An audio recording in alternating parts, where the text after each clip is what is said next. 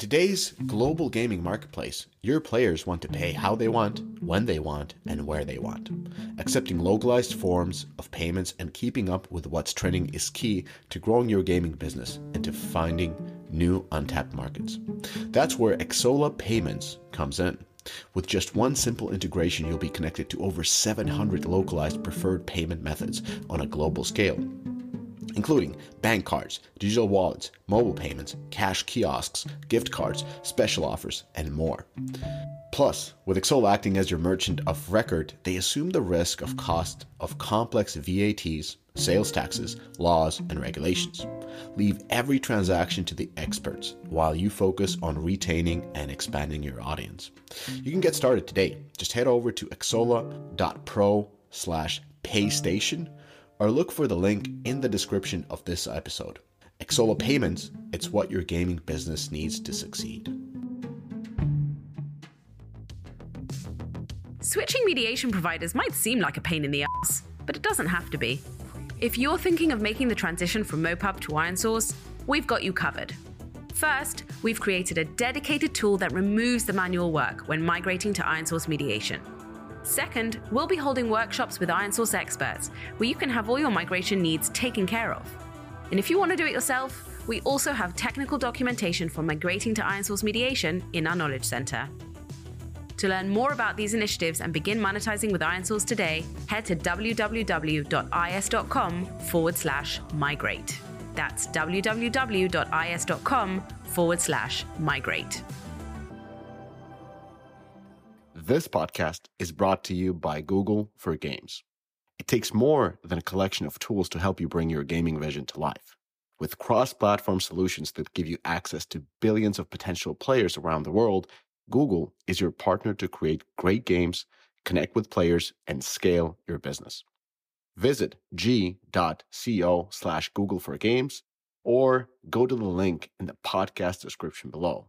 And if you ask me, Google for Games is the destination to learn more about game solutions and latest research and insights from Google's gaming teams to help you achieve your goals. If you're not driving or working out while listening to this podcast, I really suggest you fire up that browser and check out Google for Games.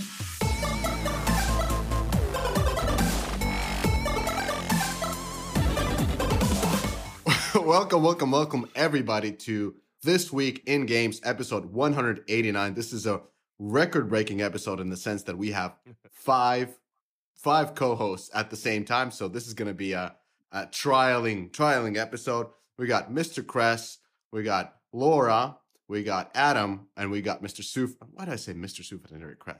Anyways, we got Kress, Laura, Adam, and Suford. So welcome to the episode. We got a lot of things to talk about. I'm excited because I haven't been on for a long time. So we're going to talk about Blizzard. We're going to talk about what has happened to all the video games, and a very interesting article that came from Games Industry Biz. And we're going to talk about, oh my God, what a title. Leading standards organizations and companies unite to drive open metaverse interoperability. Probably really, really boring, but we're going to talk about that as well. How is everybody doing? And let's start with coordinated effort. Eric, anything new, Kress, on your son's basketball career? I'm dying to know, man. I'm dying to know. Like, has he been signed to Duke already? Well, if you must know, the big tournament in LA, Coca-Cola Classic, they got to the winners bracket, championship bracket, but they lost in the first round in a 3-pointer from a kid who was 0 for 6 the whole fucking day, and he bounced the last second of the game, shot a 3-pointer to win, and we were losing the whole game. So it was a little. They played well. They did well. My son did well. Everyone did well. It was just a disappointing end. But it was a cool tournament. And then we're going to go to Vegas in July, and that'll be a big tournament as well. Does your son wear all Jordans? Does he ask for, like, rare drops? No? He does? Dude, the amount of money I spend on shoes for that kid is unbelievable. Unbelievable. Yeah, he deserves it. He's working hard. I don't know, quick update for me. I am now officially 51. Woo! Dude, I am on the back 9 of life. And I am loving it. Hold on. Back 9. And Bro, you're not going to be 100. Back 9. You're going to be 100. Oh yeah, are you kidding me? These days, dude. Nowadays, Bro, everyone's gonna live you're at past the 100. 19th hole. Is that what they call it? The bar where after you're done playing. That's right. I get a beer and a cigarette, right? Anyway, for those paying attention at home, I did not achieve my 15 by 50. So I am not CEO material at EA or executive material at EA. But I did lose 20 pounds from 210 to 190. I'm around 22% body fat, which is fine. And I lost 35 from my peak about 2 years ago. So I feel like I'm crushing. I feel good. I haven't drank. So the only problem is I haven't drank alcohol for the last 8 months, which is just fucking inhuman, right? And I'm gonna try to go for another 4 so I can make it a year and then reassess. But not drinking is just, that's painful. But that's that a perfect segue to the boondoggle that is coming on very soon. So Gamescom in Cologne, I think that is in August. I'm not sure exactly what the date is, but it's in August. So DOF together with Naavik and Phoenix Games, we're organizing a boondoggle. Very limited seats, hundreds of seats, but very limited on this really cool sort of a German beach type of vibey thing that we're planning. It's going to be an awesome event. People are going to drink alcohol there.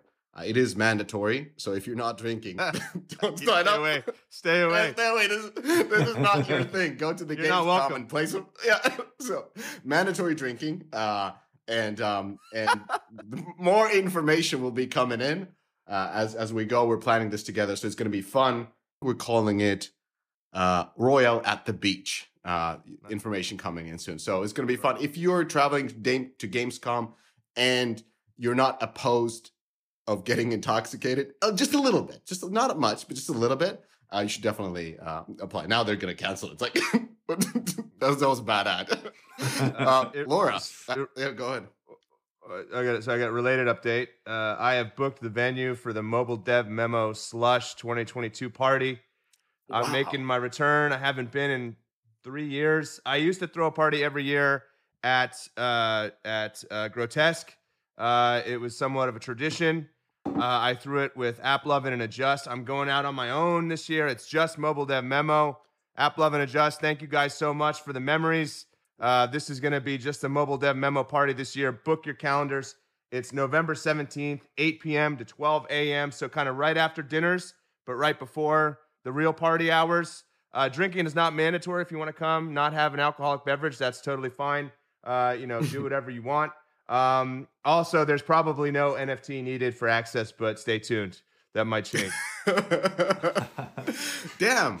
Oh, you'd actually do. Yeah. Come on, you should just say no NFTs. You know what? I'm not going to rule it out. I'm not going to rule it out. We'll see. MDM coin. Get it before it plummets. Laura, how's it? Where are you right now? Laura is literally if you follow Laura on Instagram, you're in different country every other day. I mean, that's a fair point. Right now, I'm actually in Seattle. And before that, on my way from London to Seattle, I actually stopped through Montreal and Toronto to actually see Adam and his wife, Nicole, for the weekend. And yeah, it was lovely. We had some great walks, great weather. Well, how was it, Laura? On a public podcast, did you enjoy? It was great. The House of Children. Now wait a minute. Now hold on. There was one big omission in that statement, right? She said nothing about the baby. The baby was great. Clearly something. No, the baby's great. I got to hold the baby. You awake. I have to say, the baby was up. I think certain nights I was there, and I kind of just slept through it. So, baby was great. Wow. Well, that's all right. Yeah, Laura somehow slept through the baby. We actually had a terrible night with the baby, and we're still having terrible nights with the baby. But Laura somehow slept in the room next to the baby and still just slept right through. So it's the greatest sleep, here's suburban life. I had that skill. Oh man, ambient and alcohol. Right? Why are you traveling so much? What's the reason for all the travel?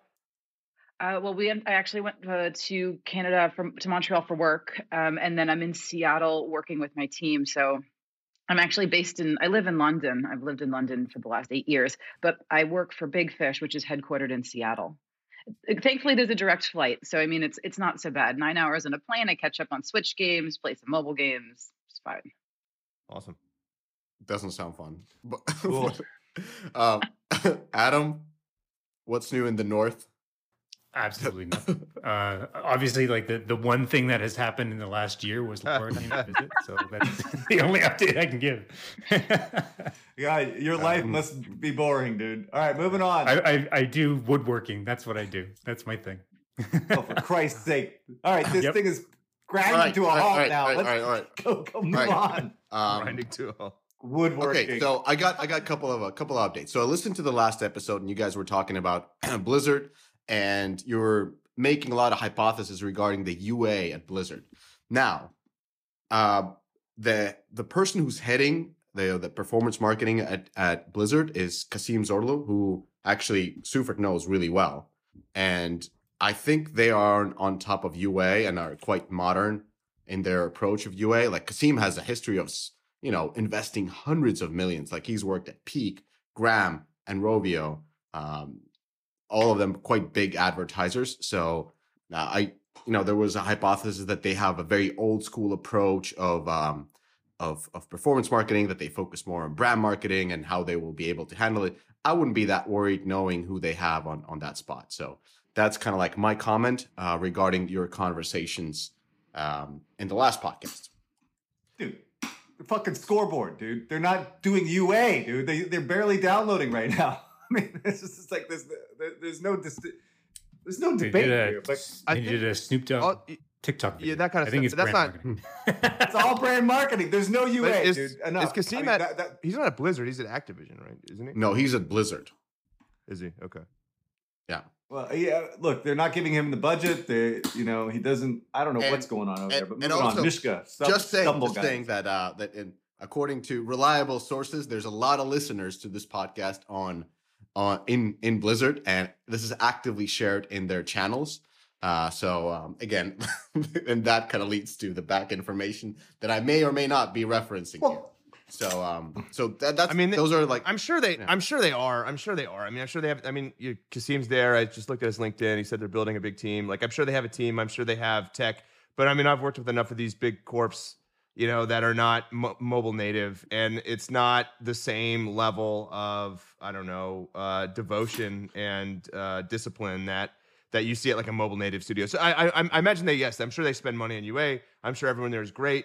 But a lot of times, like these big sort of integrated, gaming behemoths, they just don't resource it enough to really scale, right? And like they don't want to devote just to UA. It's like a broader marketing exercise. Yeah, at EA. Because I'm assuming the UA segment gets measured effectively, right? Like they have that ROAS readout for that direct marketing, but then all the brand stuff just goes and gets measured some other way in some other thing and gets a whole separate budget, which maybe even be larger. I have no idea. All right, this is a rabbit hole. All right, let's continue. All right, Stumble Stumble Guys. So this is a studio out of Finland that hit a pretty impressive scale, and it's a very upstart studio in a city called city is like a very nice way to put it. It's a village up in north. Like they're right by the wall, and and like they have this little small design school that has been producing actually quite impressive game studios. And this is one of them. It's called Kitka Games. Kitka means actually friction. Friction Games. They made a game called Stumble Guys, multiplayer royale. So of course, this is very much reliant on sort of like a hyper casual version of Fall Guys. And till this date, it hasn't been out for that much, but they have already 120 million downloads with in-app purchase revenue of around 20 million. But according to a news article in Finland, they are making at the moment 10 million in revenue a month. So there's a tremendous amount of ad revenue. Now, this came out of the woodwork. I'm not sure if they even have an investor, but it's going to be interesting if they get acquired, or if they have been already acquired, or if they get sued by Epic because it's so close to Fall Guys. Hopefully that doesn't happen, because that would be not a nice outcome. But super impressive. Really great to see these type of success stories coming seemingly out of nowhere, and this kind of like builds up and keeps my belief in mobile games that a great game can come out from anywhere and can scale up. This is kind of crazy though, right? Like Fall Guys was launched August 2020, right? September 20th, 2020, they launch it, or at least soft launch it. It starts becoming successful in November 2021. And then like that's when the rocket ship happens. And now we're at a point where if we kind of estimate 50% ad revenue, right now they're at this like 10 million a month thing. Like it's such a hockey stick, but still like that, the stick part of the hockey stick is still pretty long. So I'm wondering what happened, what changed? Yeah. Was it the wall? I bet they completely the weather? No, I think they probably completely redid the game to copy Fall Guys, right? Yeah. I'm saying it's always been a copy of Fall Guys since September 2020. And at that point, they were making $1,000 a month. Well, so like the assumption would be like when Fall Guys was at its biggest, it would get its biggest lift, but it made $1,000.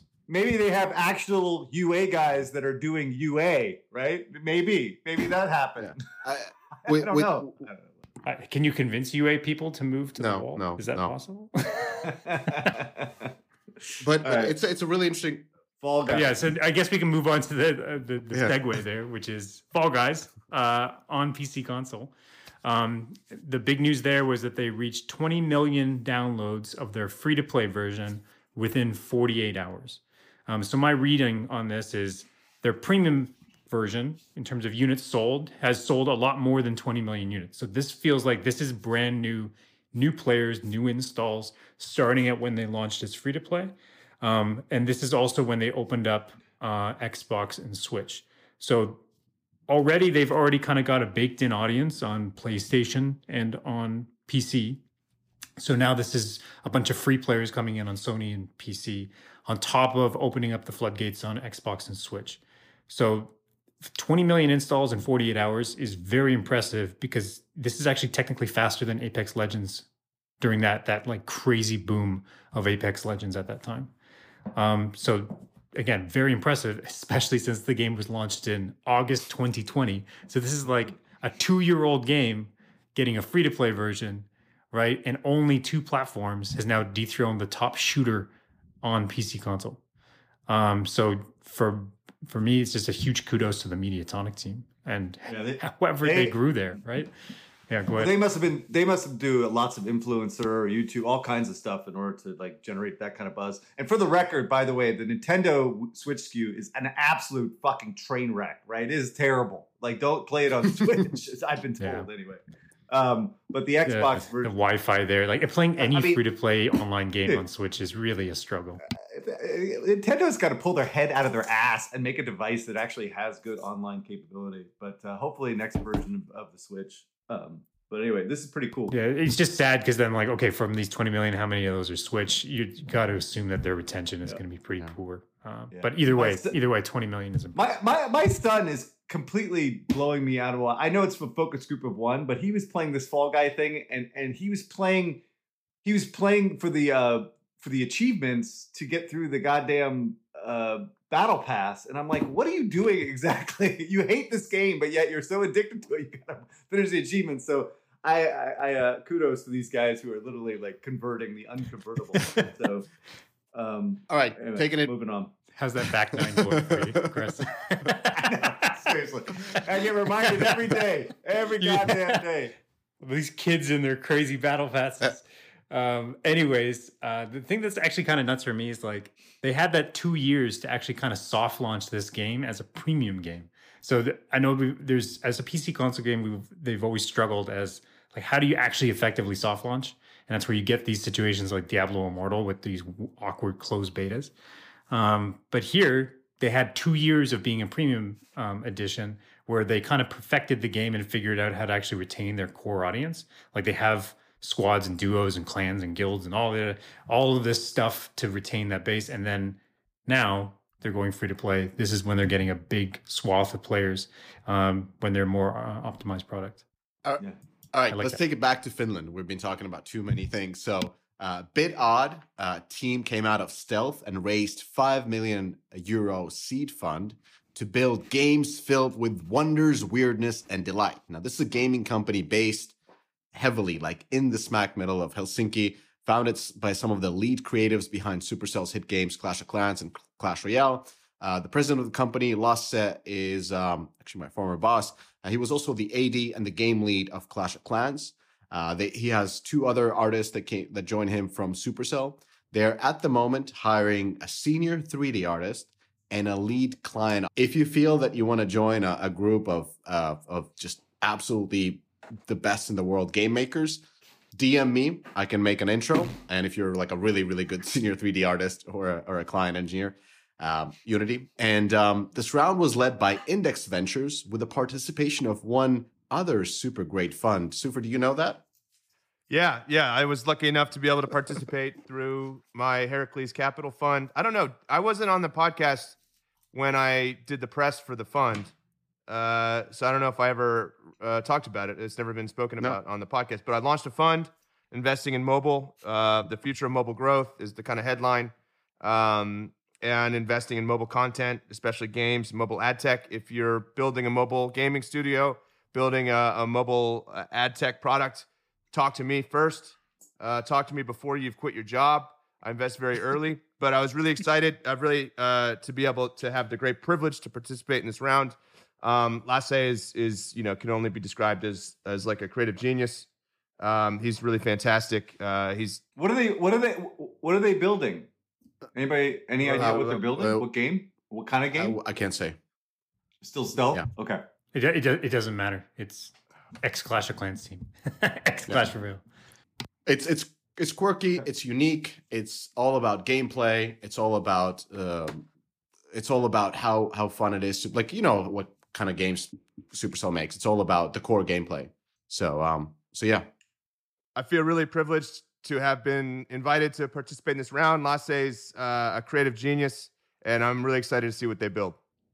Yeah, and I do have to say, like, the way, like, why you take Heracles Capitals as a part of as one of the investors, you usually take come in early, like pre-seed, seed, not leading perhaps many of the rounds, but I keep telling, like, all these companies that are spawning that you need to take Heracles Capitals because you help companies to scale. Like, you are one of the few experts on scaling and growing games. Oh my God. All right. Enough. Enough of this shit. I'm the going to throw it in my advertisement is mouth. over. Advertisement is over.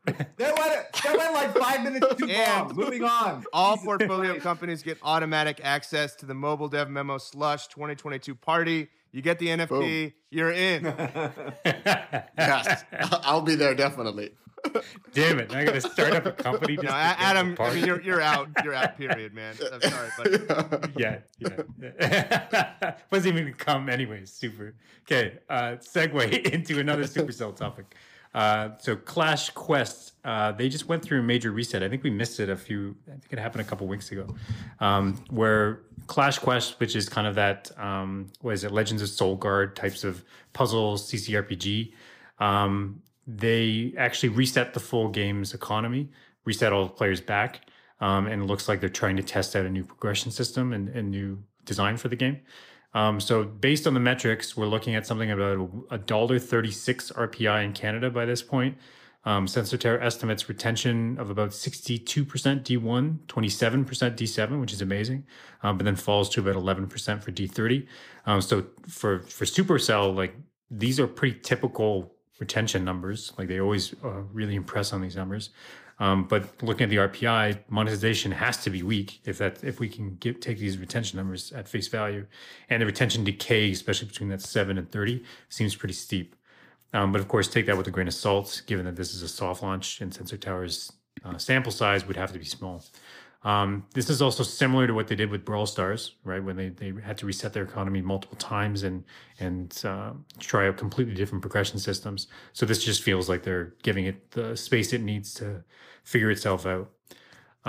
My sense is that this game is still, even with this update, trying to straddle between being a puzzle and being a puzzle RPG, and really is kind of a saga game. Like, my advice still remains is actually to shift this to becoming a full-blown collection CCRPG and actually find ways to inject deeper progression, more modes, collection pressure.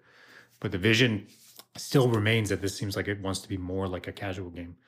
So that remains my flag here. I'm not sure if this update. To my Laura, have you played it? I played it early. I really liked it, but I'm a puzzle player. I'm a casual puzzle player, and it did feel like they didn't pick their audience well enough. So I felt like they were looking for this group, the kind of like me. I can go into kind of tower defense. I can go into light strategy, but it didn't fall into. I agree with you. It didn't fall enough into one category of whether it was going to be a casual game and leaning into that, or it was going to be going more into the RPG aspect. And it just felt like there's not enough of an audience for how they're trying to target. Is there a chance here that as a casual game, like if it really leaned into being an effective Saga game, that this core gameplay could succeed? So when I played the early version of it, I haven't played the most recent, so I don't know how much they changed. But based on my memory, I think one of the issues is it starts to get really difficult.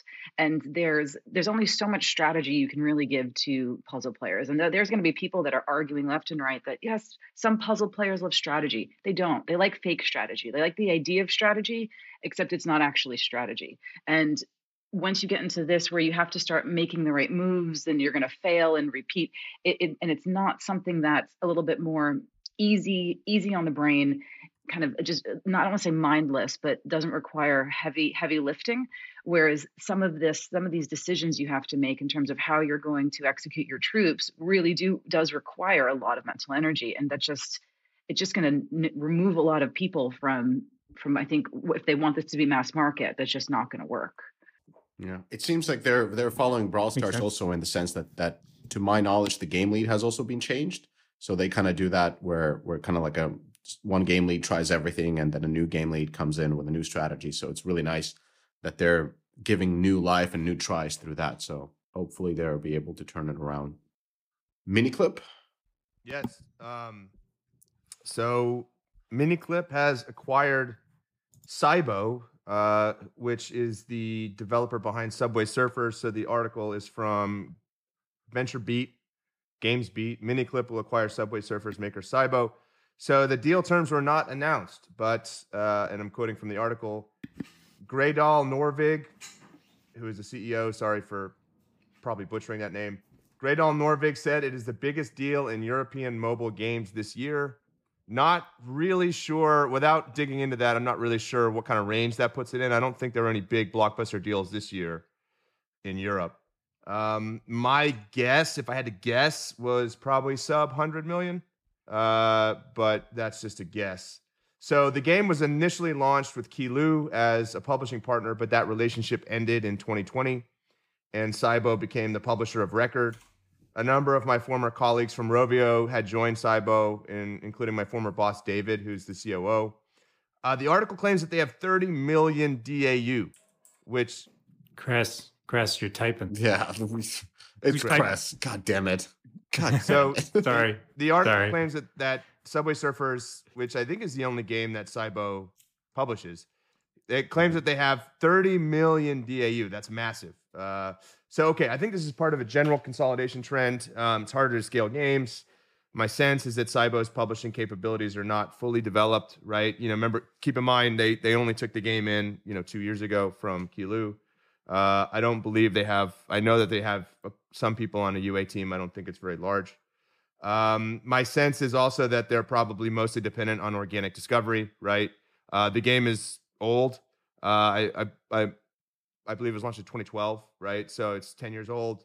They're about to celebrate the 10th anniversary. That's right. So I imagine there's like a lot of reinstalls. There's a lot of just general organic awareness of the game, and the vast majority, if not the entirety of all new installs, or very near the entirety of all new installs, are organic. I would also assume that their CPMs are compressed on iOS and just generally low on Android. The compression from iOS being a result of ATT, and there's not much reason for optimism around, CPMs increasing in the near-term future on either of those platforms with sort of like future changes that are happening within the ecosystem. I think this is a really astute acquisition by Miniclip. Obviously a massive user base, acquire Subway Surfers and cross-promote that, user base throughout the broader Miniclip portfolio, which is almost entirely very casual. If they are generating a lot of organic installs, then you've got a great funnel into the portfolio. If I was Miniclip, I'd also be thinking about how to support all of this with some owned ad tech. yeah, anyway, I think it was a great acquisition. No real insight onto what the price was. I've been doing some back of the napkin math, trying to figure out what they could possibly be generating on a yearly basis, and that 30 million number just makes every estimate like way too high. I mean, even if you assume a very low ARPDAU of like two cents, right? That would result in like $216 million dollars of revenue a year, which I just don't think could possibly be the case. So that 30 million number is kind of a confusing number that makes doing any sort of projections very difficult. But one thing to keep in mind is, you talk to any advertiser and they would have blacklisted Subway Surfers a long time ago, right? Very similar to how advertisers blacklist all the Voodoo games and any of the sort of like new kind of very hyper viral, hyper casual games. They get blacklisted immediately. Subway Surfers would have been blacklisted for a very long time. So my guess is the CPMs are kind of like much lower than what any other casual gaming company would normally experience. But if any of the Cybo people want to provide more detail, would be happy to hear it. But congrats to them. Congrats to Miniclip. I think it was a good acquisition. Dude, these guys do between 15 and 25 million downloads a month. Like this is how viral this game is. A game that's 10 years old is still. My guess, a lot of those are reinstalls, though. They have to be. Yeah, maybe, but I mean, it's engagement, right? Yeah, sure. In theory, but yeah, yes. Excited about NFTs in the metaverse? Ready to be part of the future of gaming? Recur is looking for talented producers, product managers, game designers, economy designers, and engineers. Recur is building branded NFT collectibles and games with top IP, including college sports, Paramount, Star Trek, Nickelodeon, Sanrio, and more, using its best-in-the-industry technology platform. Recur's platform streamlines the NFT collecting experience. No crypto or third-party wallets required. Simply buy an NFT with your credit card or Apple Pay. And Recur's robust gamification system creates infinite collecting and gameplay possibilities from which to make compelling play-and-earn experiences. Recur is backed by some of the biggest names in crypto and NFTs, including billionaire Stephen Cohn, Gary Vee, and Gemini, among others.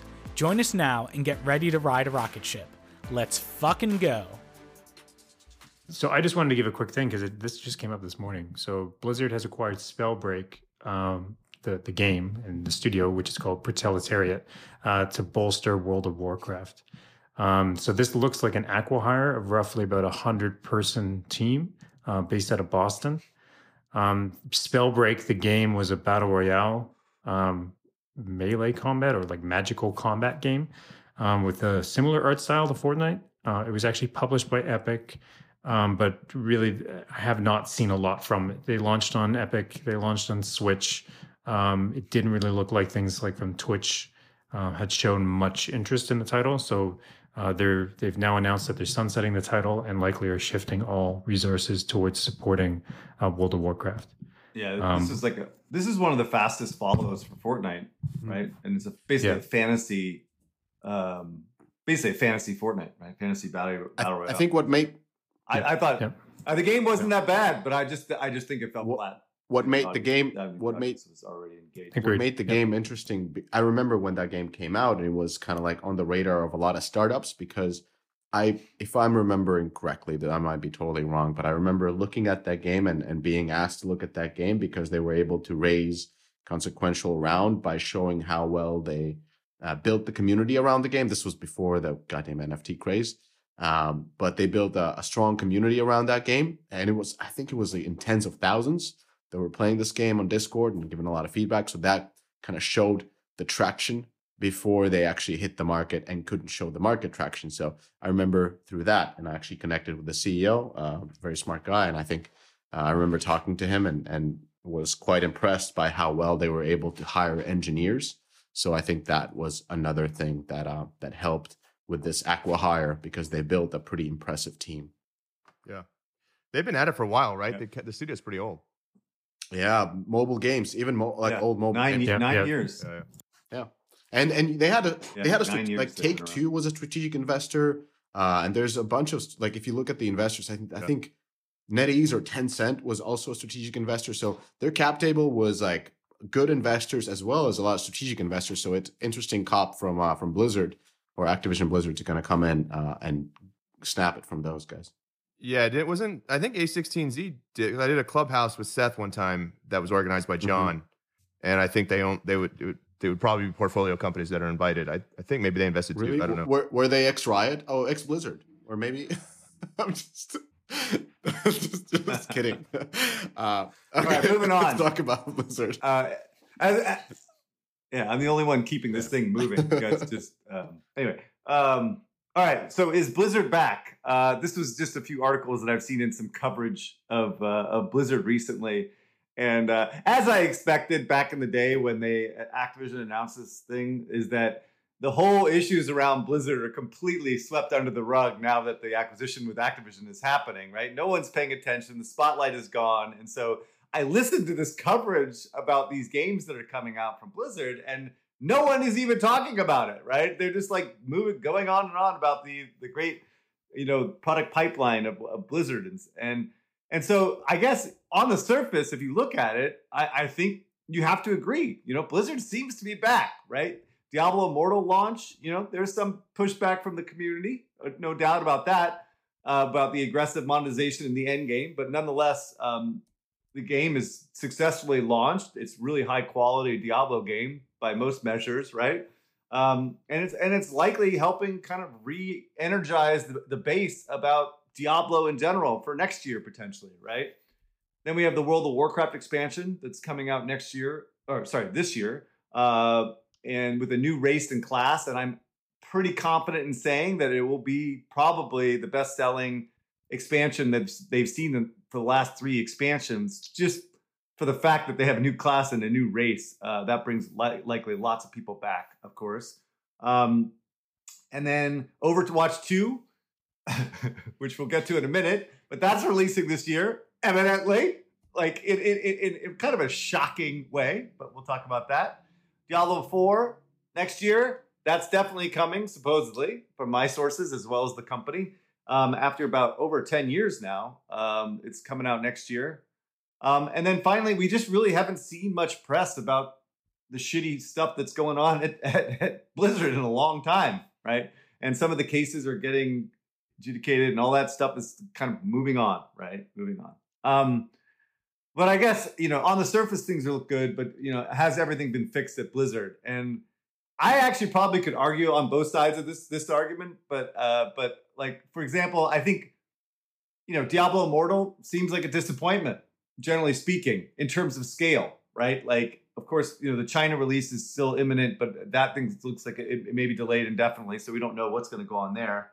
But the revenue doesn't move the needle for Blizzard, right? First of all, they share more of the, I think NetEase probably gets most of the revenue anyway, and the amount of dollars we're talking about is just meaningless to Blizzard or Activision at this stage.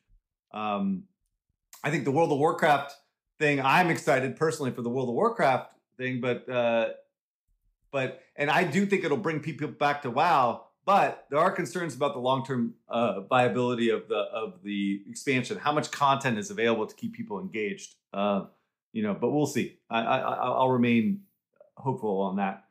Overwatch 2 is just dumb. Absolutely dumb. I don't even know what is going on with this, right? Like a free-to-play version that kind of eliminates some levels from the Overwatch 1. Everyone translates over to Overwatch 2, and like it seems like a freaking mess, right? And the way I look at it right now, and there's no innovation, none whatsoever. It's like nothing has happened in the space for the last decade, right? Like, we have Apex, we have Valorant, we have like Fortnite, which continues to innovate and do different things to engage the audience. We have Call of Duty, the hero Call of Duty SKU coming out this year. It's like, how is this thing possibly going to compete when it's just the same game with a new, like, it's not even a new skin. It's more of like a new color palette, right? It's ridiculous.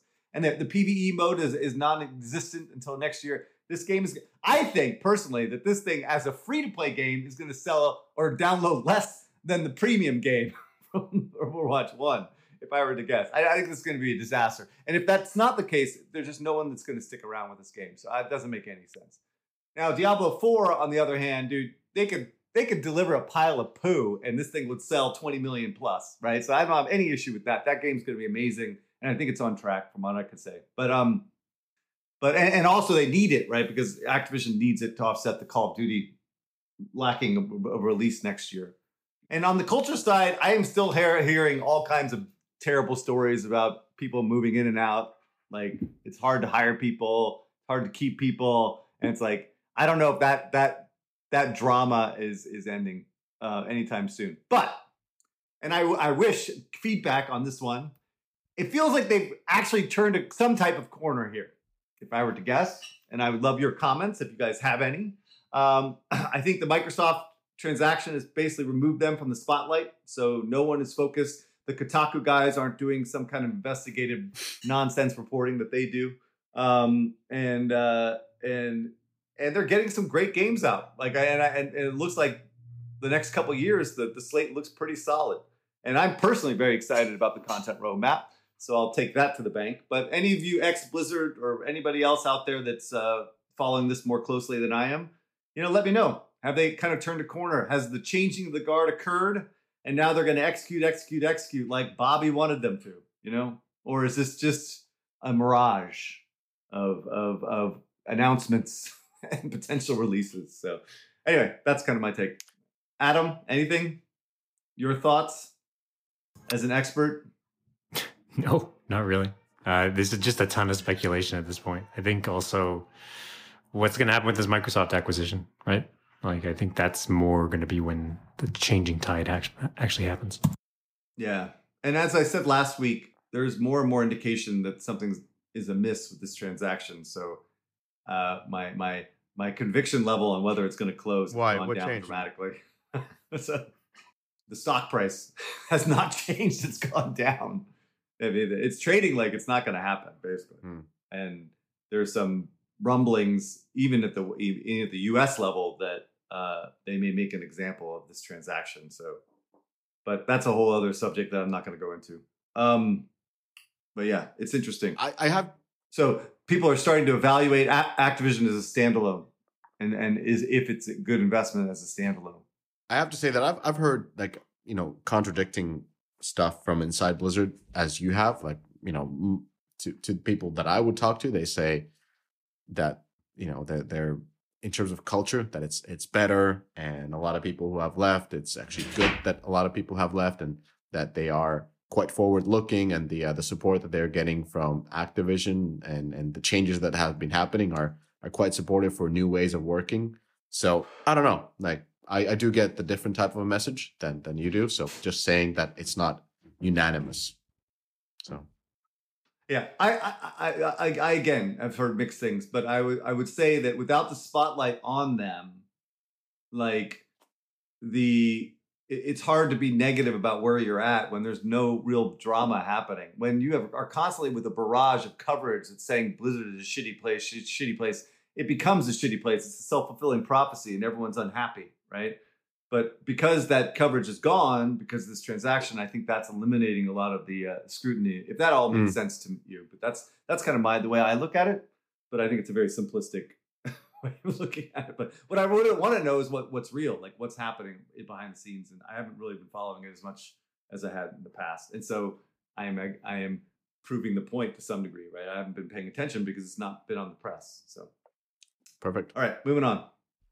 The metaverse standards. I don't think it's boring. Sorry, before you, no, I know that's what I'm going to say. Before Laura starts, this is not boring. This is important, right? I mean, it's absolute bullshit, right? But it's really important that this shit's happening, right? So, like, I don't know why you think this is boring. I mean, the metaverse is like the next thing, right? For a lot of people. So, Laura. Well, I think that one thing that I think is important to mention is that like there's no standard definition of like what the metaverse is. Everyone has their own idea. Most of the tech doesn't exist yet. And so I actually find this interesting that finally, I think this is led by Meta, is they're trying to put together a forum that is, bringing people together to kind of define and tackle some of these problems. So in theory, I love the approach. So I think how they've described it about themselves, they're hoping to bring together leading standards, organizations, and companies for industry-wide cooperation on interoperability standards needed to build the open metaverse. It's completely free, and they want to focus on prototyping, hackathons, open source tooling, anything that will accelerate development of, I think, all of the missing tech needed to make however the metaverse ends up being defined. And they're ambitious. They want to kick this off in July. I had a peek at the current list of members, and I mean, it's a big list. I picked out some of the big names, which is, of course, Meta, Adobe, Alibaba, Autodesk, Epic, Huawei, IKEA, Nvidia. I mean, it's everyone. That's only a small IKEA. I was surprised, but they have. Give me a break. I mean, if you think about it, I'm sure there's things they can do in terms of what they're selling, furniture, or whatever, that they could use the metaverse or whatever, however you would describe some sort of like putting on a headset. I mean, as I would picture it, and designing a room. So I feel like there's going to be room, and everyone's excited about this. I feel like one thing with the metaverse, and even a little bit with crypto, people want to catch early and get involved with what they think the next big thing is going to be. I feel like no one wants to be sitting on the dock while the boat that's going to be, lots of money and lots of progress is leaving, right? So I'm not surprised everyone's getting involved. I mean, I theoretically, if I was in a strategic role, I would too. I would absolutely say we can't ignore any of this. So I think, again, love the idea of this. I think it's going to be necessary, but I don't know how it would realistically work in practice. So setting the standards, which is what they want to do, including kind of safety and privacy, seems a little bit more straightforward.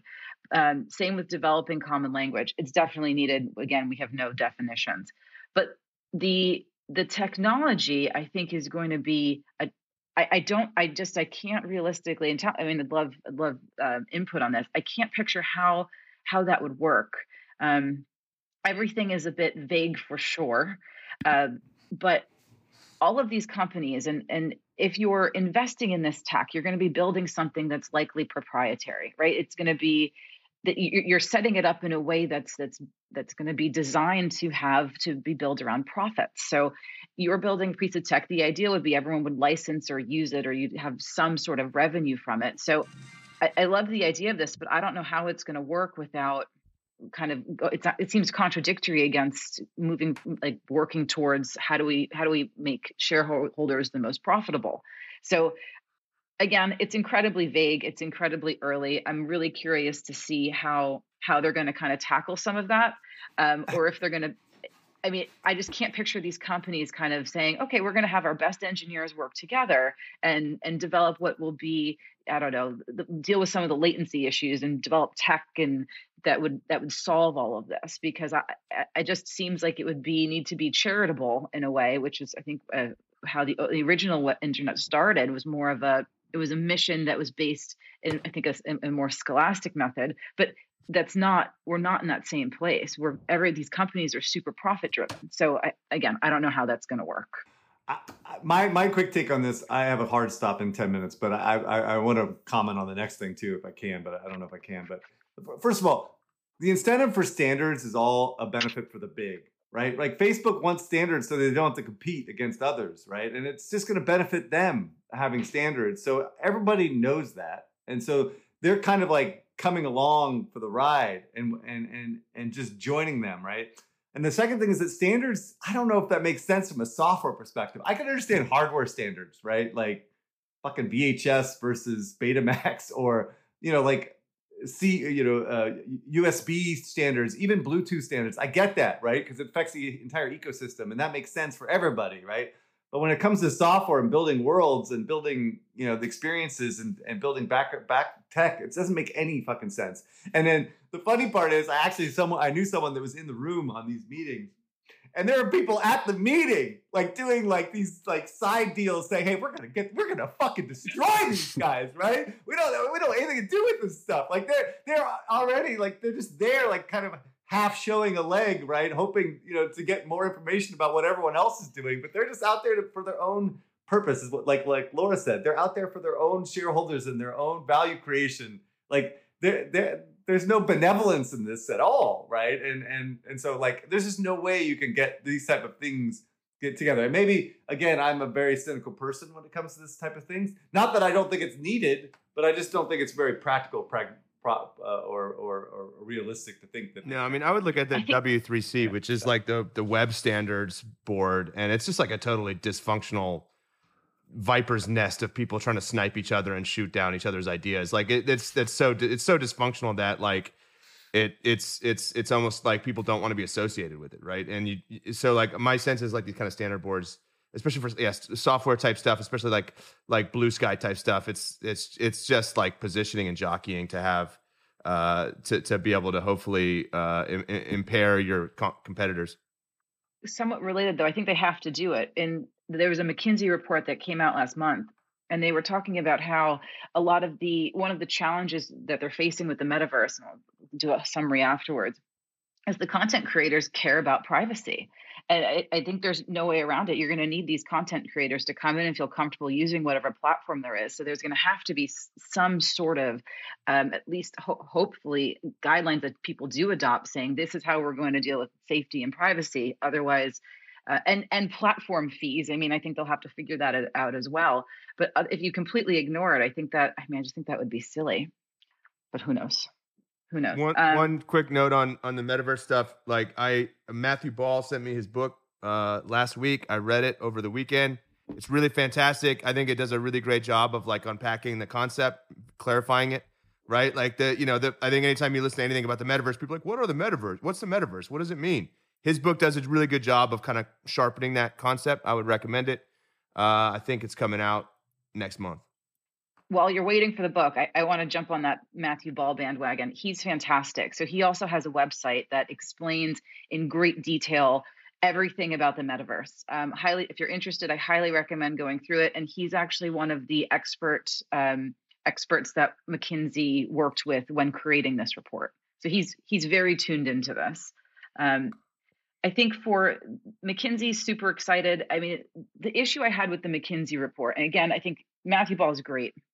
Everything was based, not everything, but a lot of how they put together this report, which gives a huge sense of excitement about investors and what's coming. It was based mostly off of a survey and interviews. So they did it was a survey of like 3,400 consumers. Most of them, I think what they used for respondents was they were looking for people that had been involved in at least one metaverse platform. And then the metaverse platform they list are things like mostly games. So are you familiar with or have you used Roblox or Pokemon Go? So I read it and I read the 77-page report, and it was hard to take this as this is actually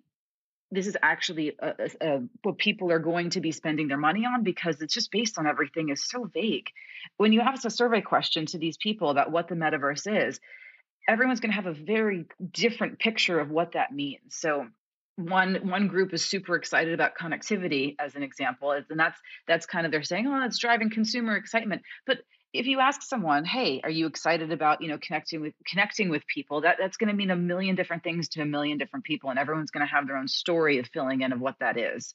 And if you're using that as one of the reasons of how this is I think they use the term, it was demographic tailwinds, and this is why people are getting excited. I just think that seems a bit fluffy to use that as a measure of whether or not it's a good investment right now.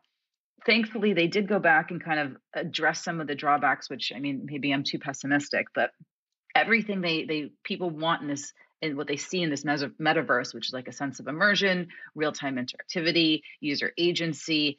I mean, all of that, realistically, we just don't have the tech for it now. I mean, networks are too slow, computers are too weak. We don't have it. And I think what I'm glad they did mention is that those people, that these investors that they're talking about is driving the excitement. What I was actually surprised is that the investors are not necessarily worried about the missing tech, which is fine by them. They're actually worried about their biggest concern was the uncertain return on investment, which I think goes back to probably the missing tech. People tend to focus this on what the content is. Everyone's excited about making content for the metaverse, but there's no platform. Like none of it exists yet. One other thing from the report, I mean, what they're saying is that the metaverse has potential to grow to $5 trillion in about 10 years from now.